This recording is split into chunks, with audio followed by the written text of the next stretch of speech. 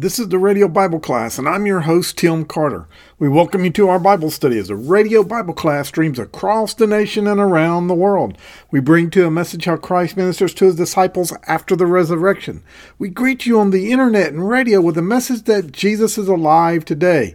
Now, today's lesson is titled, Let's Make a Deal, and it comes from 2 Samuel 3, 1 through 39.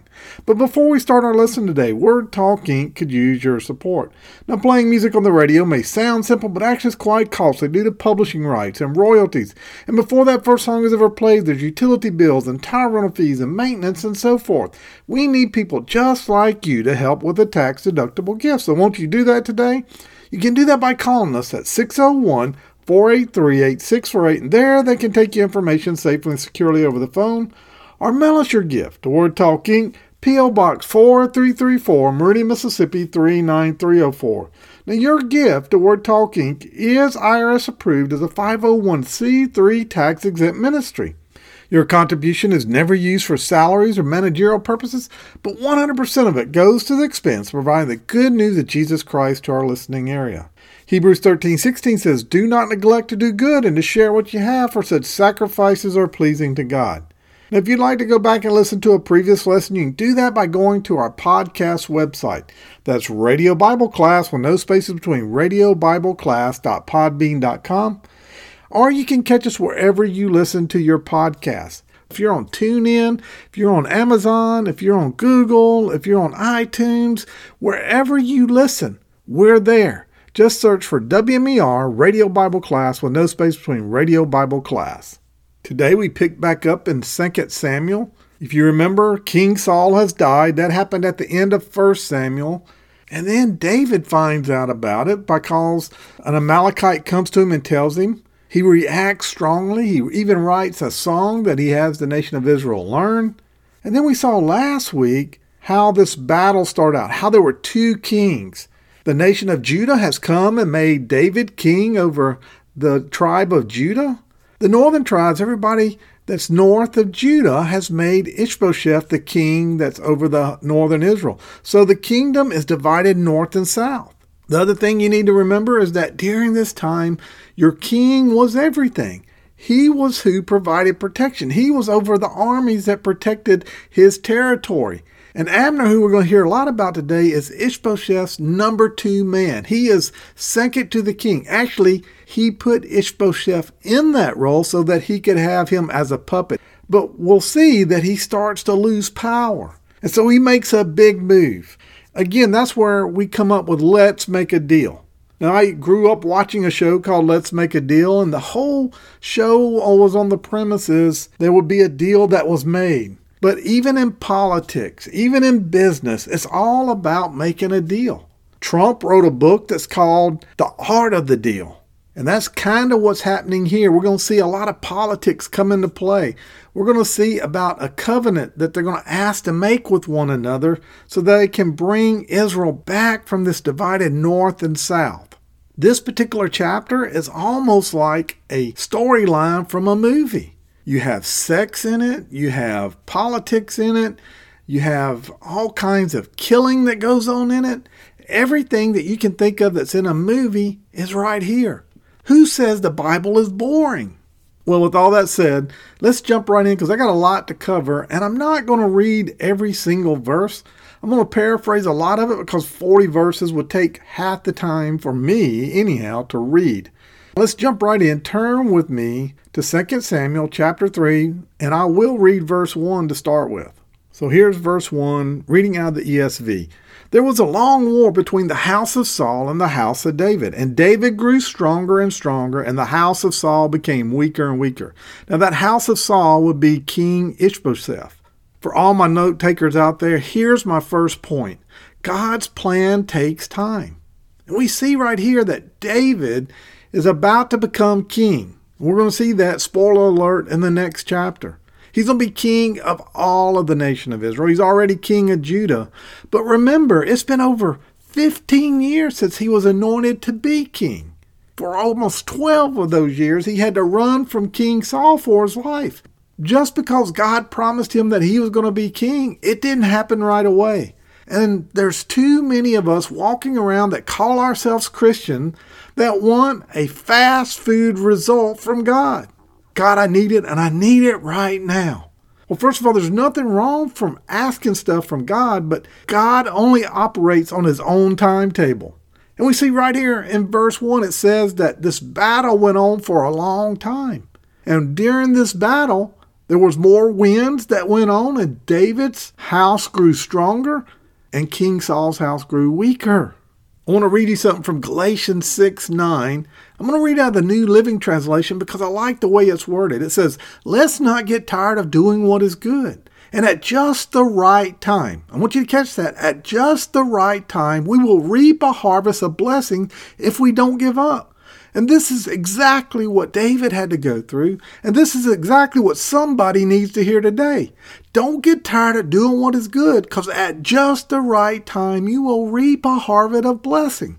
I know you've heard me tell you this before, but if you are in a situation where you're having to only trust God because there's nothing else, don't panic. There's two things I want you to always remember. One is God is never in a hurry. And two, God is never late. God's timing is always perfect. Well, somebody might be asking, what happens in those times, Tim, when it appears that God is late? What I would tell you is God is getting you ready for a miracle. I think about the story of Lazarus. Mary and Martha had a brother named Lazarus, and he was one of Jesus' best friends. Word gets to him that Lazarus is sick, but Jesus doesn't go. He waits. Lazarus dies, and he's buried. And then Jesus goes. Jesus could have been there in a matter of a half a day or so. He's only a few miles away, but he waits 4 days. And what did Mary and Martha think? They thought Jesus was late. But Jesus wasn't late because Jesus already knew that what was going to happen. His goal was not to heal Lazarus. His goal was to raise him from the dead so that he could show a miracle and it would strengthen God's kingdom and move it forward.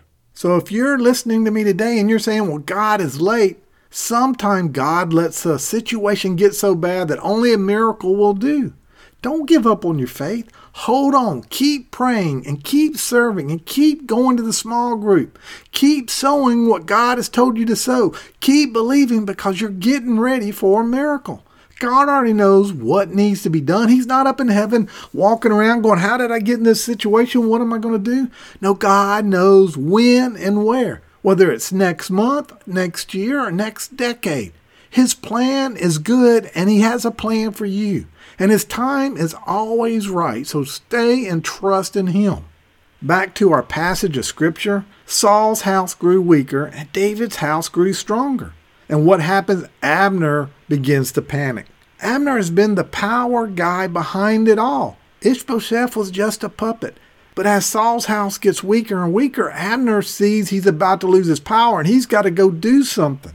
I'm going to jump down to verse 6. That's where I want us to go next. While there was war between the house of Saul and the house of David, Abner making himself strong in the house of Saul. Now Saul had a concubine whose name was Rizpah, the daughter of Ahiah. And Ishbosheth said to Abner, why have you gone into my father's concubine? And then Abner was very angry over the words that Ishbosheth said to him. Am I a dog at the head of Judah? To this day I keep showing steadfast love to the house of Saul, your father, to his brothers, to his friends, and have not given in to the hand of David. And yet you charge me today with a fault concerning a woman. God do to Abner, and more also, if I do not accomplish for David what the Lord has sworn to him, to transfer the kingdom from the house of Saul and set up the throne of David over Israel and Judah from Dan to Beersheba. And Ishbosheth could not answer Abner another word because he was frightful. Right here we see Abner, and it says how strong he is. And then he does something that is a sign of strength. He takes a concubine and he has relationships with her, and it was one of the king's concubines. That is a slap in his face. And he's saying roughly, you don't matter, you're a puppet. And so what happens? Ishbosheth calls him out on it. And he said, are you kidding me? This is the perfect response for a narcissism. Abner has narcissism. It's all about him. It's all about me. I want to be about me. We talked about that last week. Anyhow, look how he responds. He's like, what? You come to me? Am I a dog? You ask about something that I did? You accuse me of something that you did not see, you did not catch me doing. You don't even know if I really did it. You just heard it. It's hearsay. Therefore, because you did that, I'm going to just turn my allegiance to David. He's saying, I'm the one that got you where you're at, and I'm about to give you up, and I'm going to go to David. I'm going to work my deal. And guess what? You're no longer going to be king. I'm going to pull the north and the south back together again. I'm going to unify the nation of Israel. So again, for my note takers, here's my second point. Quit living for yourself. We see the confrontation right here. Ishbosheth goes to him and says, what are you doing? Are you trying to make me look bad? Why have you done this? Explain to me what's going on. You're my number 2 man. You get to rule over the whole army. And then we see the angry response that Abner gives back to him. We're starting to see Abner make some really big moves now. The first one is he sleeps with a concubine. That is just culturally the wrong thing to do unless you're going to overthrow the king. And then Ishbosheth, being the king, has no choice. He has to confront him about it. And what can we learn from this? That's one thing to tell you the story. It's another thing to look at how we apply this to our life. Even though this is interesting, we're going to go through a lot of this. How do I apply this? What does this apply to me? Well, first of all, are you trying to do everything in your own strength? As I told you, Abner is all about me, me, me. Abner's trying, he's like, well, I set you up as king. I can do whatever I want. If you're going to hold me to something, then I am going to turn on you and I'm going to give my power to somebody else.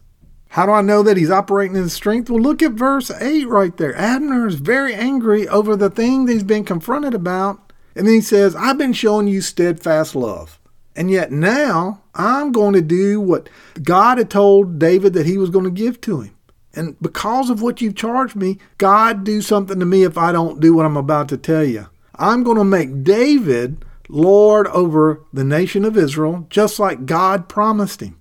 Look right there in verse 9. It says, God do to Abner and more also if I do not accomplish for David what the Lord has sworn to him. This shows us that Abner knew all along that David was supposed to be king. Abner knew all along, even though he made Ishbosheth king over the northern tribes because he wanted his power. He had the power with King Saul, and now he wants to keep that power, so he takes this son that we know nothing about and makes him king. This is a heart check time. Are you an Abner? Do you try to do everything with the guise that God told you to do something, yet you're doing it in your own strength? Are you seeking God's way? Are you seeking his wisdom? Are you seeking his confirmation? Or do you do like I do sometimes? Look, I'm guilty of this. I've told you before. There are times that I say God only tells me what's going on next, because if he told me too much more than that, I try to do it in my own strength. And too many times we get a piece or a glimpse of what God wants to do for us, and we run out and do it in our own strength. We're guilty of that. Now, Abner is doing it all in his strength. He knew what God wanted, and he did just the opposite because that's not what he wanted. See, Joab is David's number 2 man, and he would lose all his power. So here we see that Abner gets mad, and he says, I'm going to David. So let's look at what happened. And for my note takers, we're going to see multiple power plays that happen now. So Abner, 1, sends a group of men down to David. So now look at verse 12 with me. And Abner sent messengers to David on his behalf, saying, to whom does the land belong? Make your covenant with me. Let's make a deal. And behold, my hand shall be with you to bring all of Israel back to you. And he says, good, I will make a covenant with you. But one thing I require of you, that is, you shall not see my face unless you first bring Michal, Saul's daughter, who I was once married to. Remember that? When you come to see my face. Then David sent messengers to Ishbosheth, Saul's son, saying, give me my wife Michal, for whom I paid the bride price of 100 foreskins of the Philistines. And Ishbosheth sent and took her from her husband Paltiel. But her husband went with him weeping all the way down. And Abner said to him, go, return. And he returned. So here it is. Here's the art of the deal. Here's the deal making going on. Here's the bargaining piece that goes on. Abner knows what David wants. David wants to be king of the whole nation of Israel like God has promised him. And so he says, I can make that happen. I can get you the northern tribes. Let's make a deal. David, being the shrewd man that he is, he says, well, sure, but I want my wife that was taken from me by the hand of Saul back. I married her legally. I loved her. We saw that in 1 Samuel. He said, I want her back. There's a second reason why he wants her back. If he's married back to Saul's daughter, that now puts a political tie back to the northern tribes. So we see the jockeying going on. Well, how does this apply to us? Once again, are you self-seeking like Abner? That's what we see right here. Abner's self-seeking. He goes and sleeps with Rizpah for a power move. We see that he knew the truth that David was supposed to be king, not Ishbosheth. And if you didn't know the whole backstory, just reading this one chapter, you may think that Abner was having a change of heart, but he's not. It's all about him. Make a covenant with me is what it says. I will bring Israel to you. Abner doesn't make kings, God does. And the second thing is, you need to make sure you're walking in God's plan. Abner's not been doing that. Are you doing that? Has God wanted you to do something and you've done just the opposite? Proverbs 3:27 says, do not withhold good from those who it is due when it is in the power of your hand to do so. Abner had the power of his hand. He had the power to make David king, and he didn't. He made Ishbosheth king. What are you doing that goes directly against what God wants? I would say there are a lot of people that try to do things in their own strength. They're operating for power or for money, greed, for sex, whatever. They're operating in the wrong way. They return back to their old habits. As a matter of fact, Peter talked about this when he wrote to return to Jesus Christ. Because without self-control, we can slip back into the bad habits and our old ways. Did you know that 44% of Americans say on a Pew report that they don't have time to get organized? They're just going to operate out of what happens next. You know what they're saying? I don't want to be in a system where I have to be accountable. I just want to do what I want to do. And without self-control, circumstances can dominate our schedule, our priorities, and we can become confused, and the way that we react is not the way we should, and we become distracted from the ways of God, and we start acting out of our flesh again. And so seek to be filled by the Spirit and led by the Spirit, and walk according to God's way. Walk in self-control. Remember that God has a plan for you. Now let's look at my fourth point. Don't twist the truth. And I don't have time to read all this, so I'm going to paraphrase it real quick. But Abner sends 20 men down to David, and David makes this feast for Abner and the men that are with him. And so even though Abner has been his enemy, David treats him kindly. We see the heart of David there. And then he sends Abner on his way with peace. Well, guess what happens? All of a sudden, in walks Joab. This is David's number 2 man. And he hears about this went on. He heard about how Abner was here, and he goes, how did you meet with him and not kill him?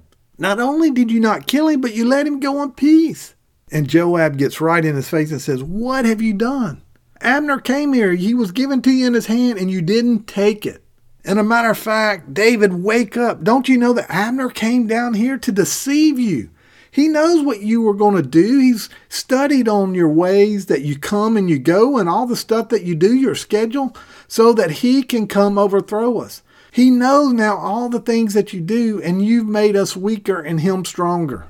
Abner goes to these elders and he twists the truth. He gets them so that he tells them, hey, look, you know all along that David was supposed to be king. Come on and go down with me. Let's agree to make him king. Ishbosheth is done. He's not doing it for David's benefit. He's doing it for his own.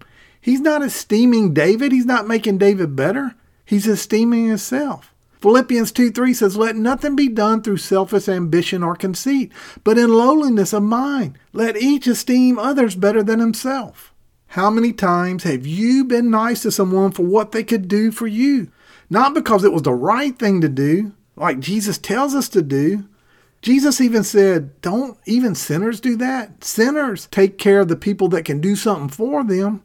He's saying be nice to everyone, whether they can benefit you or not. How many times have you done something because you expected something in return and then you got mad because you didn't get it? I hate to say it, but there are Christians that use godliness as a mean of gain. Are you giving your time and attention to others? Are you helping others? Are you loving others? Are you serving others like Jesus did? Jesus did it not for his own gain. Jesus did it to show the love of the Father. And then you have those Christians that go to church every Sunday, yet they pick and choose through the Bible scriptures that make things the way they want it. See, the scriptures are to be taken as a whole, not pick and choose like a buffet line. When you start picking and choosing and using the Bible that way, first of all, it's wrong. We're supposed to use the whole Bible. But it brings confusion to the world. They don't understand because it can contradict itself when you do that. When you use the Bible to justify what you're doing. So let's don't twist the truth. You know who else twists the truth in this story? Believe it or not, it's Joab. Joab comes and he says to David, "What have you done? Look, Abner came to you. Why is it that you sent him away and he's already gone?" Joab's second in command, yet he's threatened by Abner. So he must destroy Abner. And so what does he do? He questions David's authority. Joab also has an ulterior motive. Remember, Abner killed his brother. Remember when we talked about the big chase, how Abner killed Ashiel?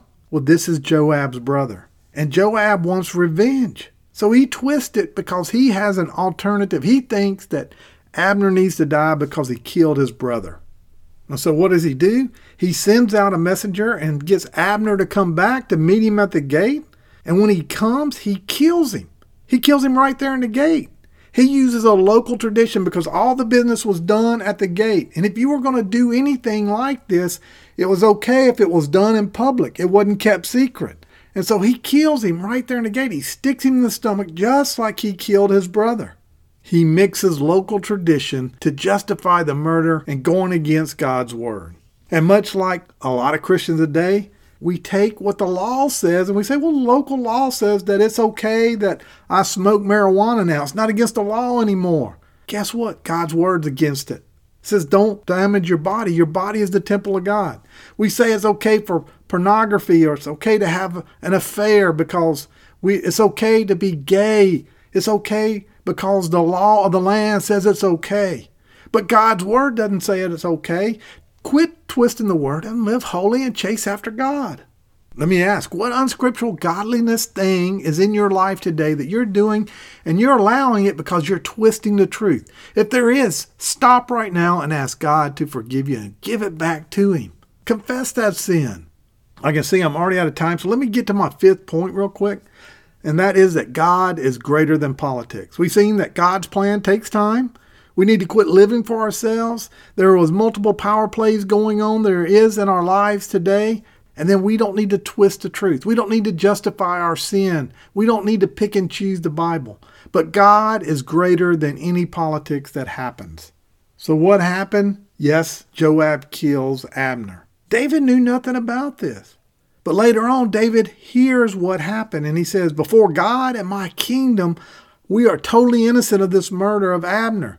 Joab and his entire family will be under the curse of this blood guilt. In other words, the blood is on his hand. David even curses them, saying, may that God pay them back for what he's done. And then look at what David does. He tells Joab and all the men under him, all the men that report to him, rip your cloaks, your rags, we're in mourning. Abner's funeral procession, they wept after it, and David followed after it. Now, this is a huge sign when a king would follow after someone that died.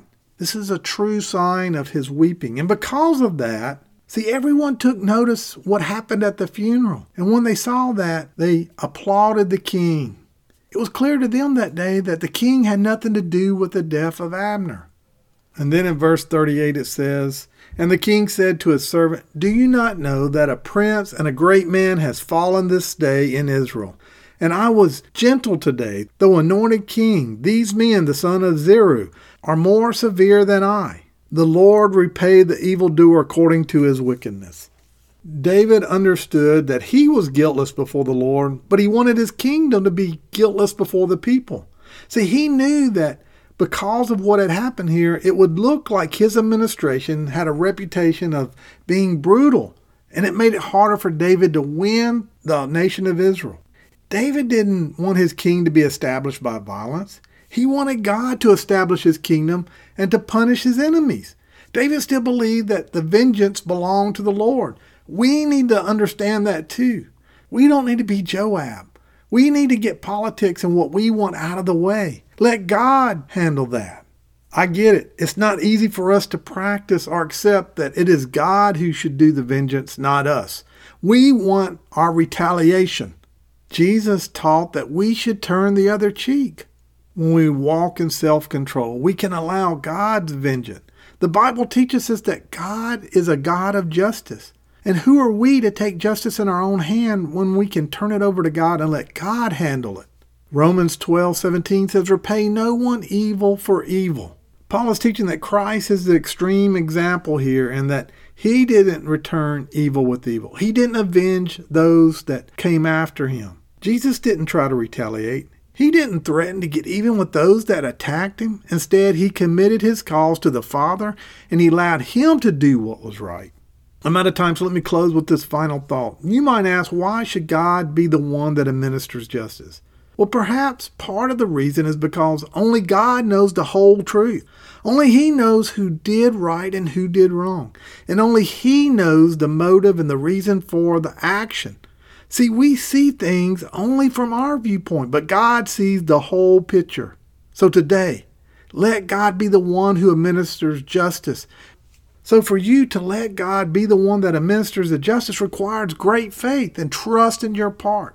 We have to believe that God is just and that He's always going to do what's right. So as we look at the different characters in our story, are you a David? Are you an Abner or a Joab? Do you quote Scripture and have no intention of following it, but you use it to justify it? Are you more like David, a man after God's own heart? Do you submit daily to the King, or do you walk in your flesh? Let us pray. Dear Heavenly Father, we come before you today, Lord. We thank you for this lesson, and it's a good lesson. There's a lot of stuff that goes on here. We see all kinds of acts. This could be made into a movie. Lord, we thank you that we can take your word that you inspired someone to write down, and we can use it to apply to our life. We can use it like sunscreen. We can apply it to our life so that we don't get burned. We can learn from those that made a mistake, and we can walk closer and better with you. We can grow our relationship with you through studying your word and applying it to our life. Today, maybe there's one that is acting in their flesh. They retaliate. They act out. This may be a weakness that they've not been able to overcome to the flesh. They're not willing to die daily. Lord, I pray today that you would help them. Lord, that they would understand that and lay it at your feet, Lord, that they would ask you for your help. Your word tells us in Romans 6:7 that when we died with Christ, we were set free from the power of sin. So we can overcome the sin when we walk in you, when we allow the Holy Spirit to help us and give us the power we need. Lord, I pray today that they'll understand that, and whatever it is, whatever that is keeping them from having a closer walk with you, that they would hand it over to you. Lord, maybe there's one that doesn't know you today. Lord, I pray today would be the day. Lord, your word tells us that first we have to admit that we're a sinner. We have to understand that we are lost, that we need a Savior. Lord, I pray today that someone will come to that knowledge today. Lord, that you're knocking on a heart and they will understand that they need you, that they can't do it in themselves. They can't work harder, because we saw that through the whole Bible, that just working our way to salvation never works. Lord, I pray today that they'll wake up and understand that they need you. They'll admit they're a sinner. They'll believe on your finished work on the cross. But not only that, they'll confess with their mouth and make you Lord of their life, and they'll chase after you, and they'll chase after your commandments. Lord, we thank you for all the blessings you give us. It's in your name we pray. It's in Jesus' name. Amen.